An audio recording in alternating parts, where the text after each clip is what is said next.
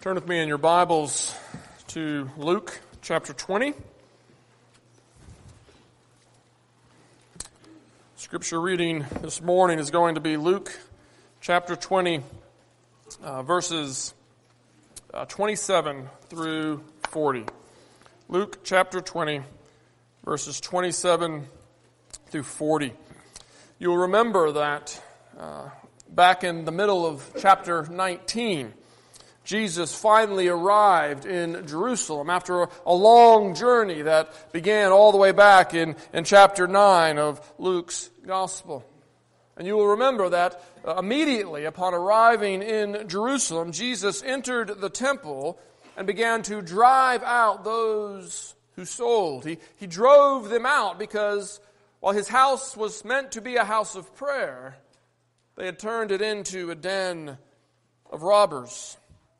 Not surprisingly, this wasn't all that well received by the Jewish leaders. And from that point on, they began seeking a way to destroy Jesus.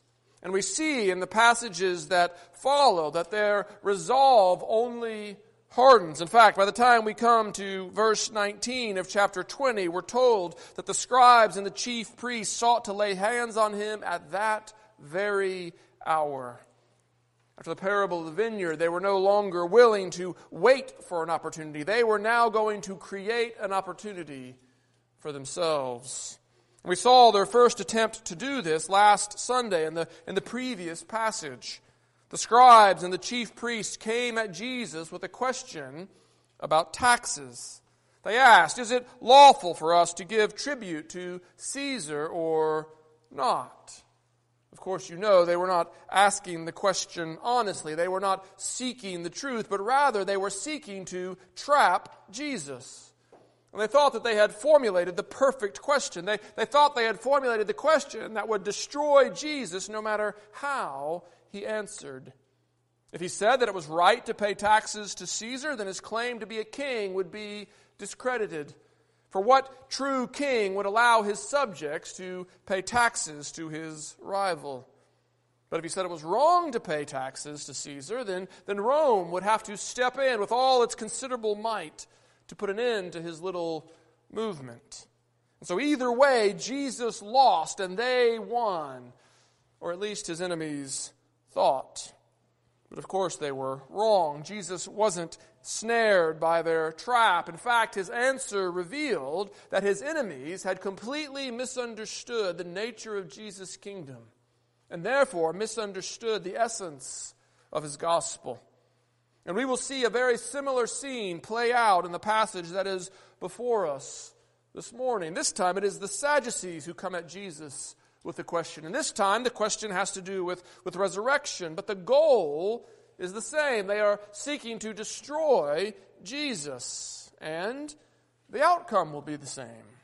Jesus will not only avoid their trap, but he will expose them, showing that they have fundamentally misunderstood the gospel that he proclaims, and thus fundamentally misunderstood the true nature of the kingdom. Let's read it together. Luke chapter 20, beginning at verse 27. This is the very word of God. There came to him some Sadducees, those who deny that there is a resurrection. And they asked him a question, saying, "Teacher, Moses wrote for us that if a man's brother dies, having a wife but no children, the man must take the widow and raise up offspring for his brother. Now there were 7 brothers. The first took a wife and died without children, and the second and the third took her, and likewise all 7 left no children and died. Afterward the woman also died. In the resurrection, therefore, whose wife will the woman be? For the 7 had her as wife." And Jesus said to them, "The sons of this age marry and are given in marriage.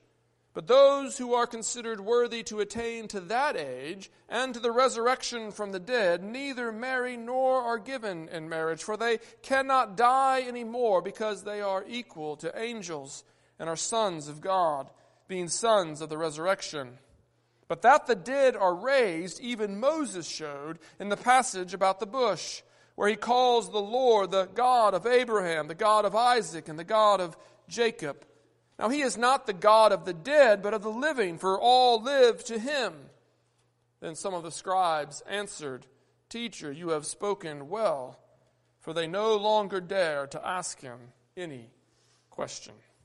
That is the reading of God's word. Let us pray and ask for his blessing upon the preaching of his word here this morning. Father God, we do come before you humbly this morning, asking that you would be with us as we turn our attention to your word. Father, that you would be with me as I speak, that my words would be true and faithful, and that they would communicate the truth of your gospel, and that you would give each of us ears to hear it and hearts to receive it, that we might bring forth its fruit in our lives. Father, this we pray in Jesus' name. Amen.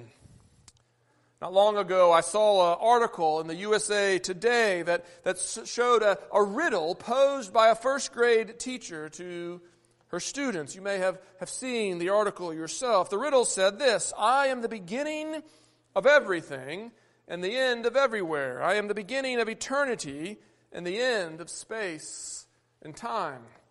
When I asked this riddle to my kids at the table, they answered it almost immediately. They knew it was the letter E, and that's exactly what the teacher meant. The teacher meant this to be just sort of a fun introduction to the letter E. However, the first student who she asked said death, and that radically changed the tone of the classroom.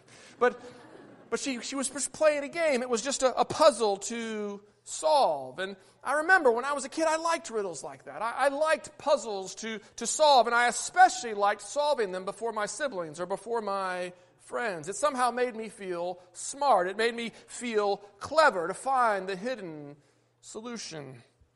And I think that's what a lot of people think is going on in this passage. They think that Jesus is being presented with a riddle. He's being presented with a difficult question, and he is showing how smart he is, that he is smarter than his opponents by finding the hidden solution. But I hope to show you this morning that the question that is being posed to Jesus is more than a mere riddle. His enemies are not simply looking to stump him with a hard question, but rather the question that they are asking strikes at the very heart of the gospel.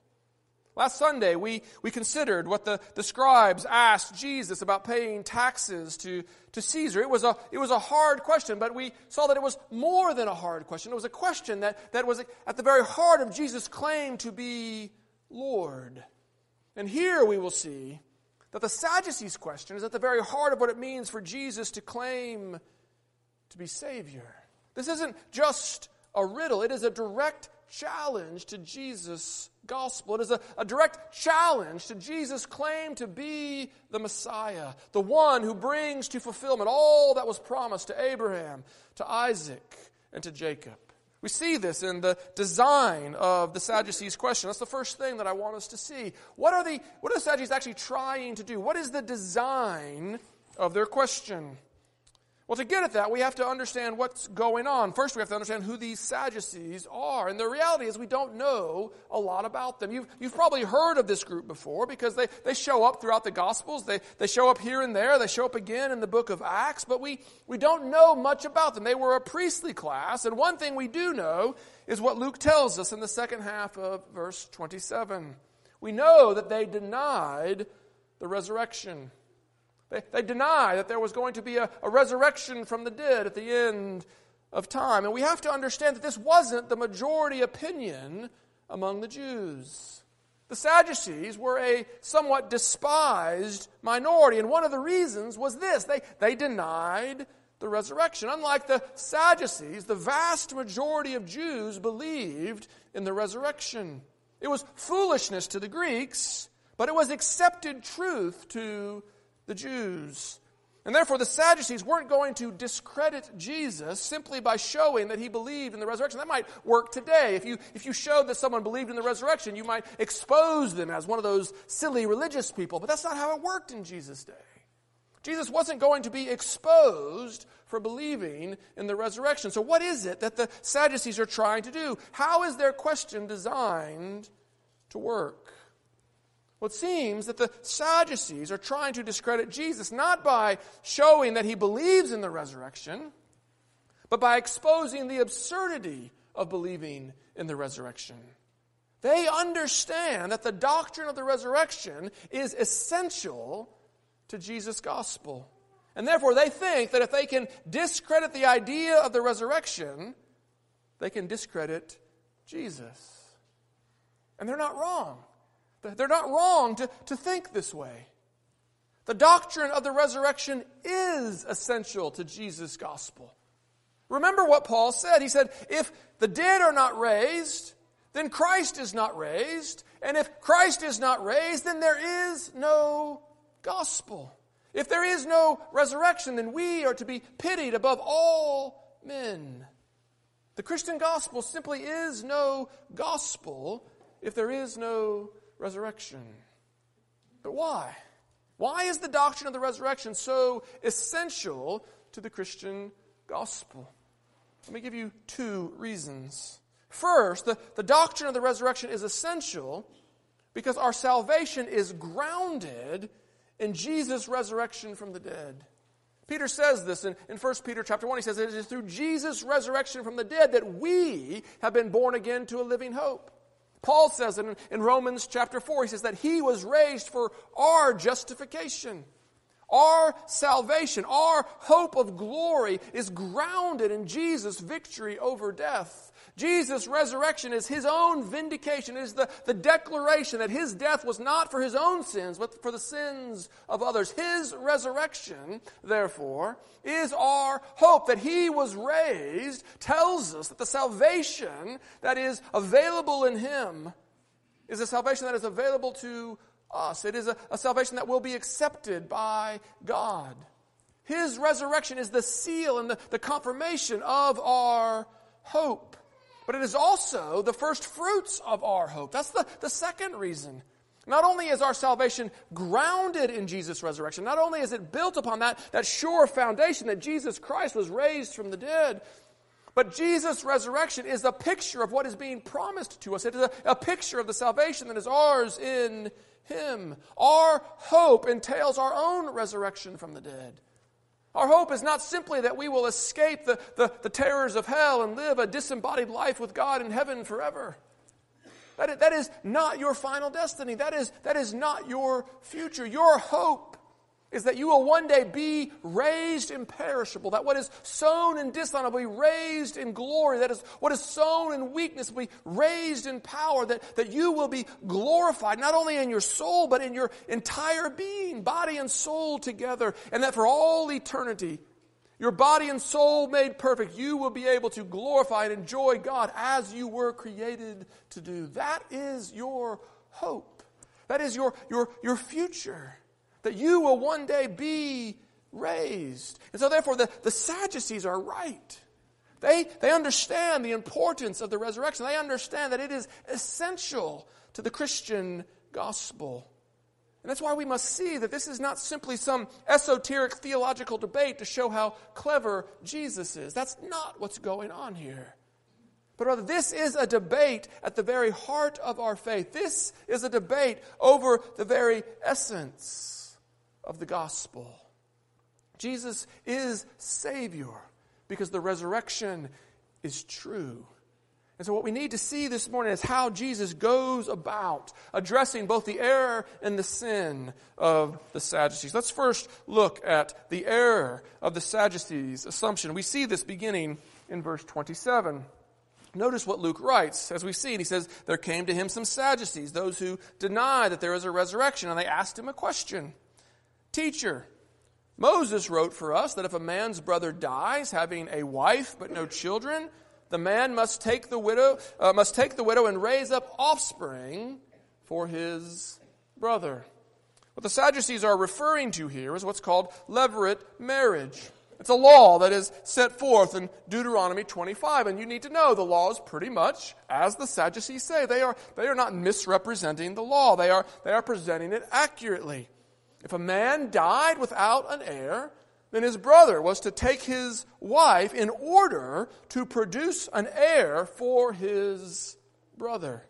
Deuteronomy 25:6 says it this way, And the first son whom she bears, that is, whom the widow bears, after the levirate marriage, shall succeed to the name of his dead brother, that his name may not be blotted out of Israel. And when we hear a law like that, like many of the laws in the Old Testament, we find it strange. It strikes us as weird. It strikes us maybe even as somewhat contemptible, even as offensive. It seems offensive to us that the Bible would tell the widow whom she must marry, or would tell the brother whom he must marry. Interestingly, the ancient Jews found the law objectionable for different reasons. To them, it was strange and offensive. Not that they were being told who to marry. They were kind of used to that. But rather, they found it strange and offensive because they found the idea of raising up an heir for another as highly objectionable.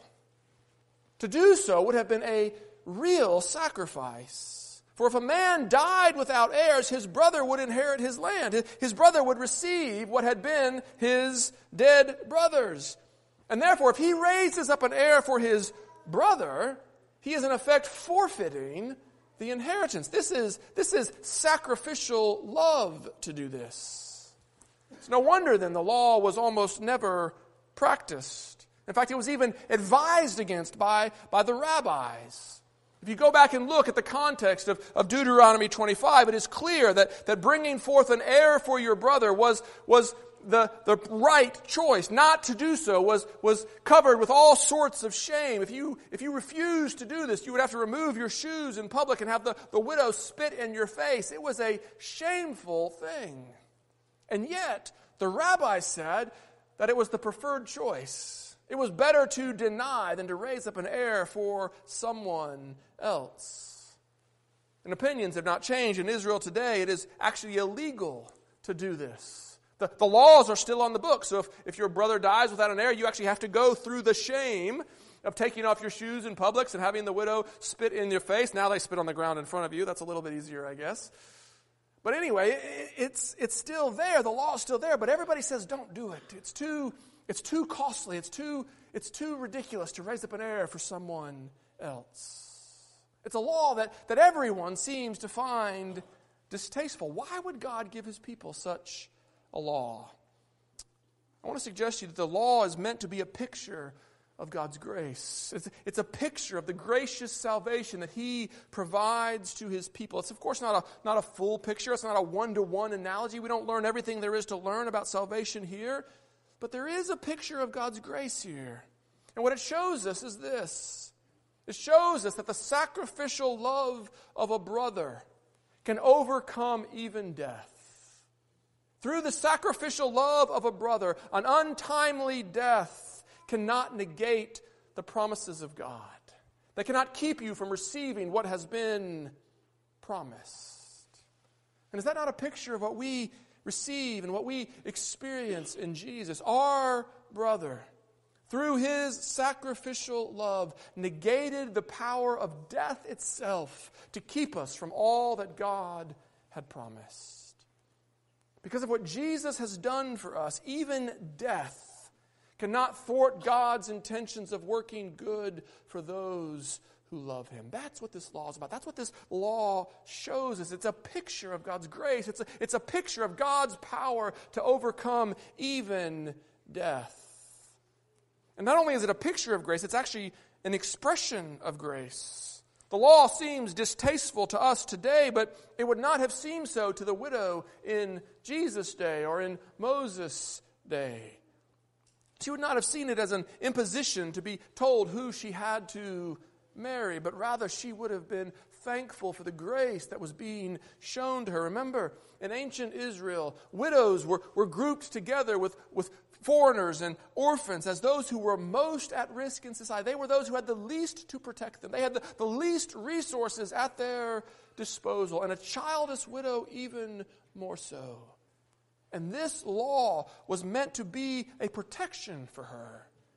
It was a blessing to keep her from experiencing the ravages in this life of an untimely death of her husband.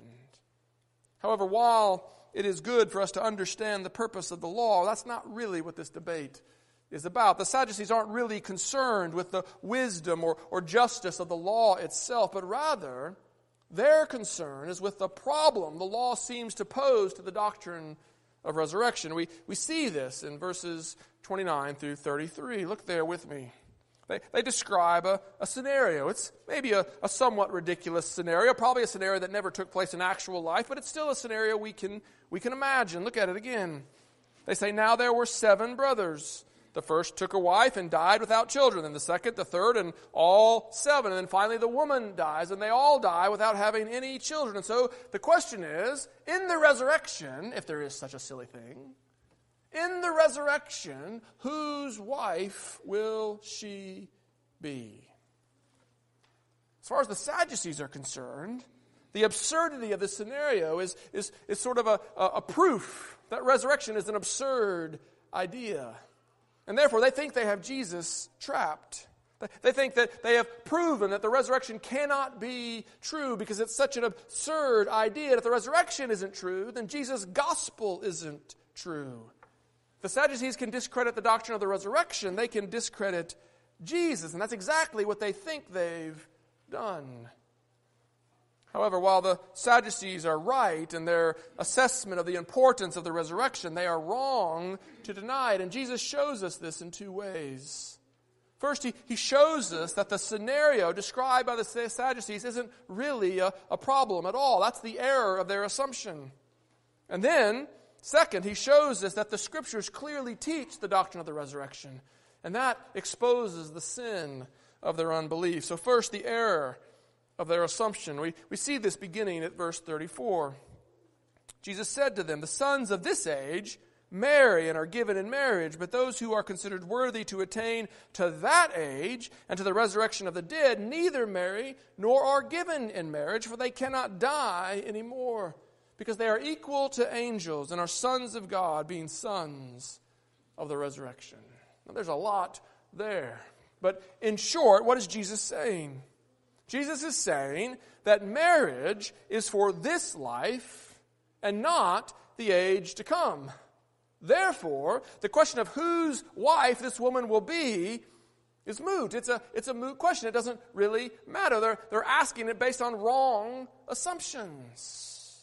Now that's difficult for us to follow. It's difficult for us to process. What is Jesus saying? It seems that Jesus is saying the reason marriage is not part of this age, or not part of the age to come, is that in the age to come, people can no longer die. And because death isn't a part of the age to come, marriage isn't part of the age to come. But why should that follow?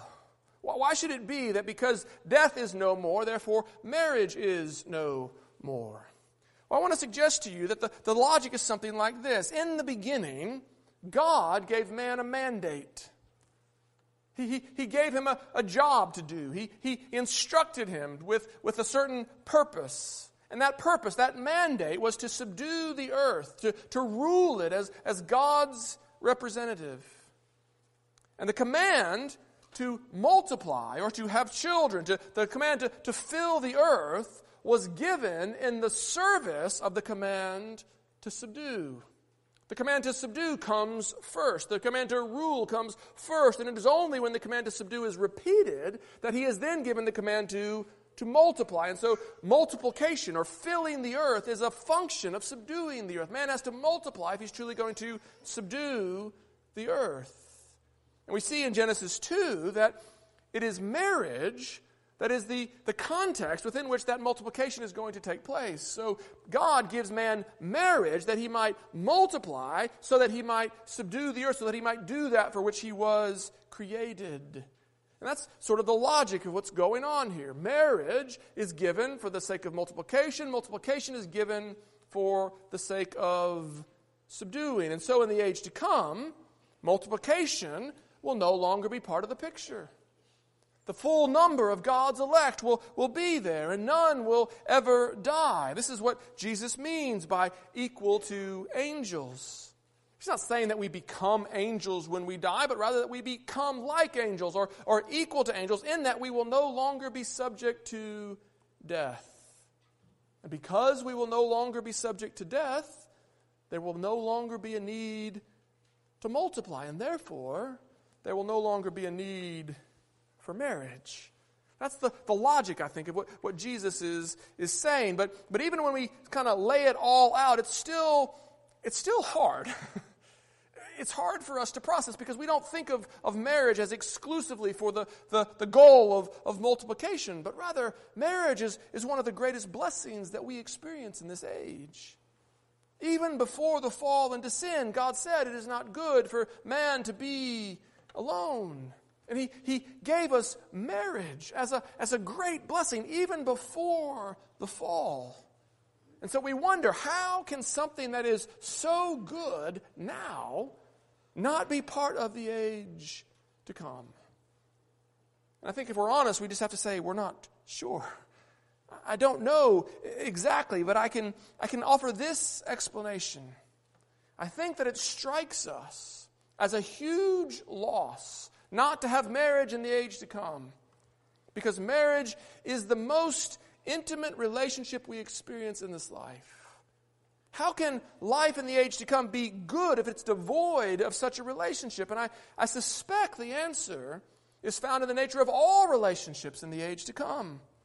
In that age, all relationships will be at such a different, higher level, untouched by sin, that we will experience an intimacy and a joy in every relationship far beyond even the best marriage now. Even the best marriage between two sinners will pale in comparison to the relationships we will enjoy in the age to come. I suspect that's the answer, but let me be clear, I'm guessing. I'm not 100% sure. I don't know fully why we will not experience the loss of marriage as an irreparable loss in that age. But I can say this for sure. I can say this for certain, and I want you to know this, that whatever God has in store for us, whatever God has in store for us in the age to come will be exceedingly, abundantly better than anything we could ask or think. We may not understand it now, but we need not be too worried about it, because our Heavenly Father has it under control. He's the one who's in charge. And in fact, I think that's sort of the point that Jesus is getting at. Jesus' goal in this is not for us to understand all the details of relationships in the age to come. That's not the main thing that Jesus wants us to see. But rather, the main thing He wants us to see is the arrogance of the Sadducees in assuming that they know more than God. And assuming they know more than He has revealed. You see, the Sadducees find the doctrine of the resurrection unbelievable because it creates in their mind irreconcilable difficulties. It creates problems that just can't be solved. And Jesus is challenging them, and He's challenging us to acknowledge that we don't know it all. That we don't see all the pieces, that we don't understand all the ins and outs, that in the end we are finite creatures who must trust our infinite Father. We must trust God to be God. We must trust Him to be good. We must rest in what He has revealed, even when we don't fully comprehend it. And that will be true not only for marriage in the age to come, but for all sorts of questions. This is not the only thing you struggle with, I'm sure. This is not the only question you have. There are other things that you can't figure out. The status of marriage in the age to come isn't really probably very high on your list. You have questions. You wonder. And in such situations, Jesus is warning us not to be like the Sadducees.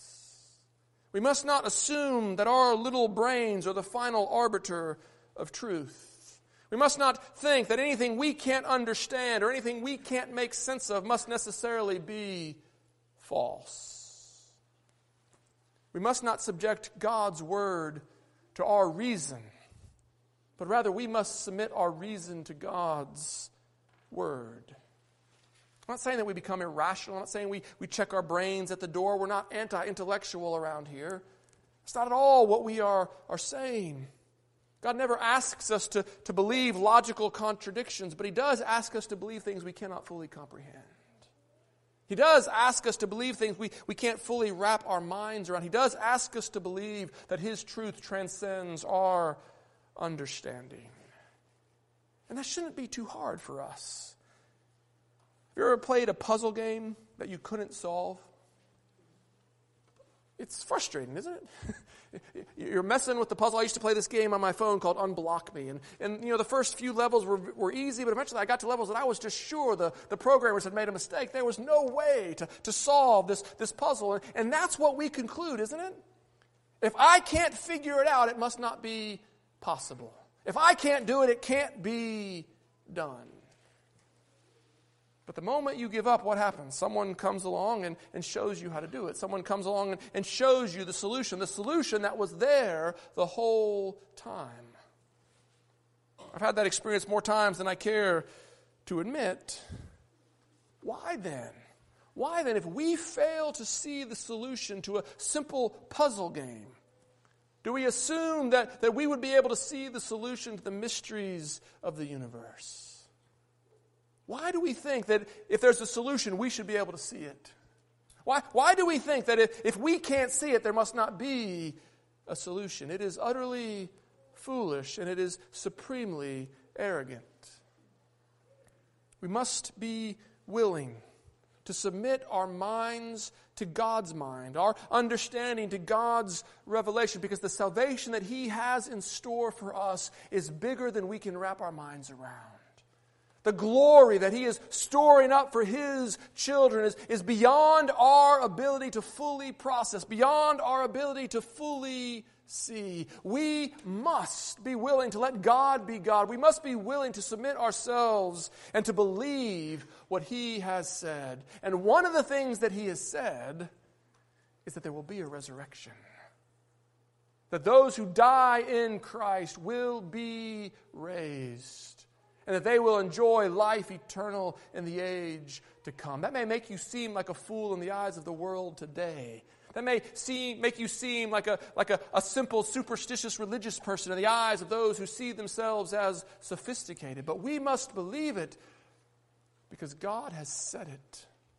God has said there has been a resurrection. This is what makes the Sadducees' unbelief not only an error, but sin. We see this in verses 37 and 38. Look again at what Jesus says. He says, "But that the dead are raised, even Moses showed." In the passage about the bush, where he calls the Lord the God of Abraham and the God of Isaac and the God of Jacob. Now He is not the God of the dead, but of the living. For all live in Him. Jesus is referring to what we know as Exodus chapter 3. You'll remember the Old Testament has not at this point been divided into chapters, so he simply calls it the passage about the bush. But why does he pick this passage? Why the passage about the bush? Well, for one thing, it's a passage that the Sadducees recognized. The Sadducees were known for discounting everything after the first 5 books of Moses. That was their canon. And so Jesus, in grace, picks a part of the Scriptures that they recognized as Scripture. But there's more going on than this. He picks Exodus chapter 3 for a particular reason. He picks Exodus chapter 3 because there Moses refers to Yahweh as the God of Abraham, Isaac, and Jacob. It's a familiar text. He could have picked any number of Old Testament texts where God is referred to this way. And Jesus says that when God is referred to as the God of Abraham, Isaac, and Jacob at the burning bush, that this proves the resurrection. This is about the third thing in this text that we're like, how does that work? How what's going on here? What's the logic? How does that prove the resurrection? What Jesus is saying is that if God is still the God of Abraham in the day of Moses, then Abraham must be alive in Moses' day. But why? Why does that follow? Well, to make sense of this, we have to remember that Abraham died without receiving what he had been promised. Right? Abraham died, and the only piece of land he owned in the so-called promised land was the tomb where he buried his wife and himself. That was it. He died without receiving the promises. What the author of Hebrews says. He tells us, referring to Abraham and others, all these died how? In faith, not having received the things promised, but having seen them and greeted them from afar. They still stood a long way from the fulfillment of all that had been promised to them. And this is the key. This is significant because if Abraham died without receiving what he was promised, then one of two things must be true. If Abraham died without receiving what God had promised to give him, then either God is not the God of Abraham, which is an untenable conclusion for any Jew in Jesus' day, or Abraham was still alive in Moses' day and is still alive today, waiting to receive all that he had promised. It's one or the other. If Abraham died without receiving what he was promised, then either God was not faithful to him, God was not his God, or else he is still alive and waiting for the fulfillment of what had been promised. In other words, to deny the resurrection, to deny that Abraham is still alive, awaiting his resurrection, is to deny the covenant faithfulness of God. If there is no resurrection, then God is not the good and faithful, promise-keeping God of his people that is revealed to us in the Scriptures. For if there is no resurrection, then his people died without receiving what he promised. This is why the resurrection is so central. This is why it is so essential, because our hope is not a hope for this age. Our hope is a hope for the age to come. You see, what God has promised to his people will be ours, but it will not be ours here and now. In this life, yes, it is good to follow Christ. Jesus tells this to Peter after his conversation with the rich young ruler. In this life, you will receive many good things. But it's in the age to come that you will receive the full promise. It's in the age to come that you will receive eternal life. It's in the age to come that you will receive the inheritance that is imperishable, undefiled, and unfading. This is why the Sadducees attacked the doctrine of resurrection. And this is why we must believe it, even when we can't fully understand it. Even when we can't wrap our minds around it, we must remember that our God is a good God. He is our good Father. And He will not fail to give us all that He has promised. As the law of levirate marriage shows us, even death cannot keep us from receiving all that God has promised to give us. That's what this passage is about. God has in store for His people something good, something beyond imagination, something that we cannot fully comprehend, and even death cannot keep us from receiving all that He has promised. In this life, you will experience trouble. In this life, you will groan. But you are able to endure it for the joy set before you. Even as Jesus endured the cross for the joy set before Him, we endure the trials and the struggles of this life for the joy set before us in the hope of resurrection. What does Paul say? Having been justified by faith, we now rejoice how? In the hope of glory. That is our hope. We have a hope of glory. The Sadducees attacked Jesus because they said if there is no resurrection, He cannot be the Savior. And Jesus said, you're right. If there is no resurrection, I'm not the Savior, but there is a resurrection. And the question is, will you believe it? Will you take God at His word? Not because you understand it, not because you can figure it out, but because your good Father said it. That's what the Sadducees wouldn't do. It's what we're called to do. Will we submit ourselves to Him? Because if we will, Jesus says, you will be counted worthy, not in yourself, but in Him, to receive the resurrection, to attain to life in that age as a child of God and as a son of the resurrection. And because He gives such a blessing to all who take Him at His word, to all who believe in His Son, that is why we call this good news. Do you believe that? Amen. Let's believe it together. Father God, we do rejoice in Your goodness.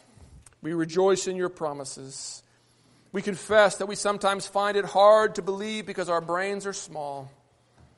But Father, I pray that You would give us the grace to humble ourselves and to believe what you say before we believe what we understand.